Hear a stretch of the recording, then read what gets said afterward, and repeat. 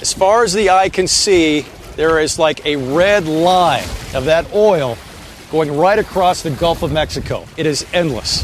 The turtle's coming up for air, and when it does, it's gulping the surface, and it's picking up that oil that's floating on the surface. So it's taking it into its body. So it's taking it into its body, and of course, if you're drinking oil, it's not good for the digestive system. So he's in distress. This oil spill couldn't have come at a worse time. With spring breeding season barely underway, the impact it could have on the animal population is being called unimaginable. Well, with the British Petroleum oil spill the size of San Diego County looming off the coastline, the results could be devastating. If you put one drop of oil on a bird, that area now wicks in salt water, and the entire bird can get wet, lose their waterproofing, have a problem diving underwater to forage for fish and food, and starve to death. The wetland is where the food chain starts, and the oil will contaminate that, killing the microorganisms and algae, then the isopods and crabs, which the bird and other animals feed on. The oil essentially shuts down the whole ecosystem or food web at the very base or fundamental level. So this is a big problem. Cleanup is going to be difficult and not necessarily something that we can recover from quickly. What I want people to know is this isn't Katrina. This is not Armageddon. The farther you get from the spill, that chocolate milk-looking spill starts breaking up into smaller pieces, and it looks, for someone that has ever had diesel fuel in their bilge and pumped it overboard, it gets looking more and more like diesel fuel the farther away you get from it. Oil hits the beach. Hello? There's oil on the beach. Secondly, there won't be any people on the beach. Yes!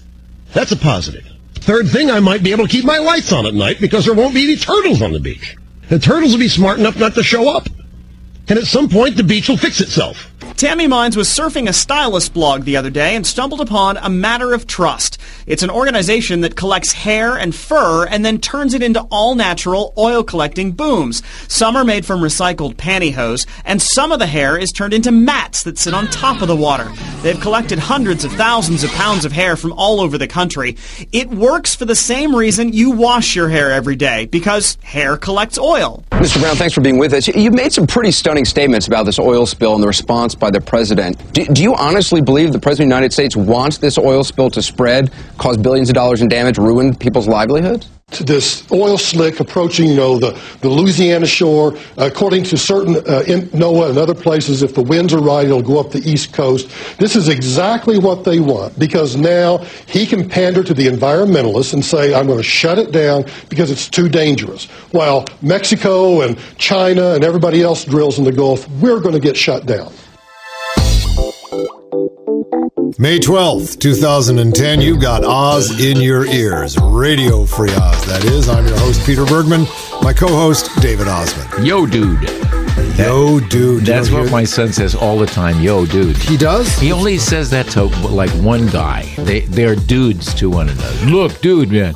Dude. No man. No hip man is in there. Just dude. My daughter's step-brother calls her bro. Bro. She's bro. Yeah, well, that makes sense. That's bro. He does bro with orthodontists, but dude, yeah, it's like dude. They rode in my car this morning. Of course, they were asleep this morning. Sweet, dude. It's interesting that meta language, slang is a meta language, right? Used to be generated first almost entirely by jazz people. I mean, most of the meta language, you got hip and cool, groovy, muggle, all those things, reefer, those were all from the jazz people, right? And then it was taken over almost entirely by surfers. Surfers generated the greatest amount of meta language. There was a lot of that going down. Completely, dude is still a leftover of surfer language. Dude is from, and it's one of the things that is held on, but it has been eclipsed by hip-hop. Because hip-hop is really generating most of the meta language. So something good being dope and bad and sweet. I don't know where sweet comes from. That's not exactly surfer. It's somewhere in between.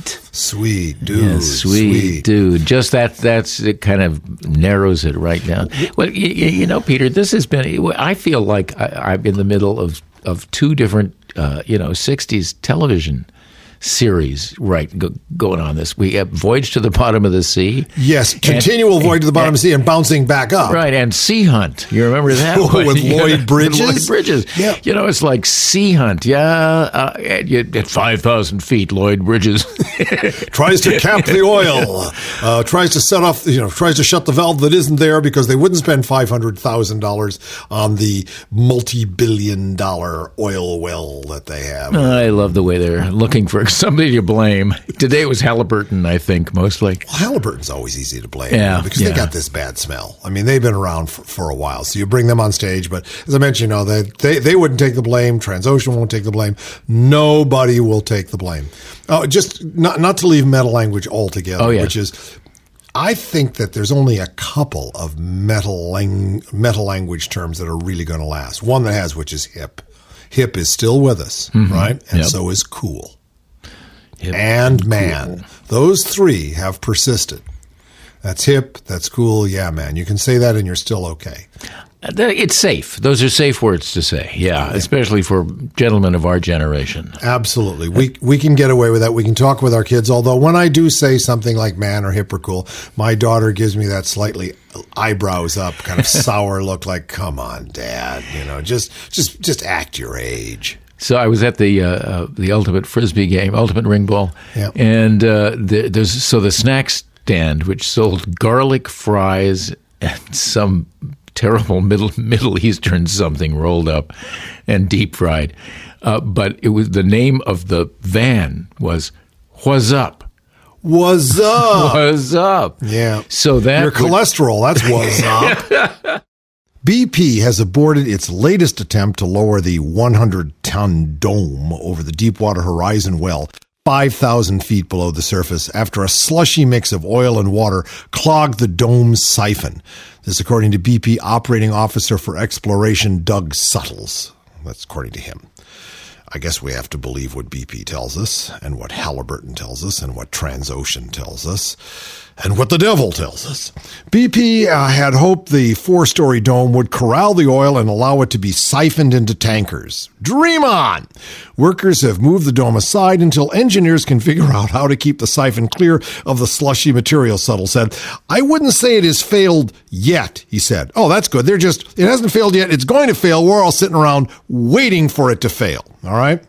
Since using a massive dome to cover the source of the oil gushing into the Gulf of Mexico doesn't work, crews are preparing for another option, clogging it. Engineers are examining whether they can close the failed blowout preventer by stuffing it with trash. This, according to Admiral Thad Allen, the Commandant of the Coast Guard. The 48-foot tall, 450-ton device sits atop the well at the heart of the Gulf oil spill and is designed to stop leaks, but it has not been working properly since the oil rig Deepwater Horizon exploded April 20th and later sank. Killing people on the way, by the way. And everybody's up in Congress. Halliburton says, it ain't me. Points at BP's not me. Points at Transocean, not me. Points at the other two. It's like a kid's game, and everybody loses, including us. The next tactic is going to be something they call a junk shot, Allen said. They'll take a bunch of debris, shredded up tires, golf balls, and things like that, and under very high pressure, shoot it into the preventer itself and see if they can clog it up and stop the leak. This is absurd. Tires, golf balls, and things like that. I mean, I got plenty of trash to give him. I got some great stuff. An estimated 210,000 gallons, that's 5,000 barrels of crude, is pouring from the well every day. Hundreds of thousands of feet of boom and large volumes of dispersants continue to be deployed in an effort to capture or break up the spilled oil moving towards the Gulf coastline as we speak. And thousands of workers and volunteers have worked to skim the water's surface, including the boombacues. Remember people gathering up all that hair, both animal and human hair, into pantyhose and turning them into booms and boombacues? Definite reality makes fiction look really weak. And BP has another plan, okay? If throwing garbage at it doesn't work, now this may not be environmentally friendly, but it could fail anyway. A remote-controlled submarine has been shooting a chemical dispersant into the maw of the massive undersea oil leak since the beginning of last week. Further evidence that authorities expect the gusher to keep erupting into the Gulf of Mexico for weeks or more. This is a major disaster, and people are beginning to call it Obama's Katrina because he could have responded a lot faster, and the Navy could have taken over a lot quicker. I'm not trying to second guess Obama, but perfect, he ain't.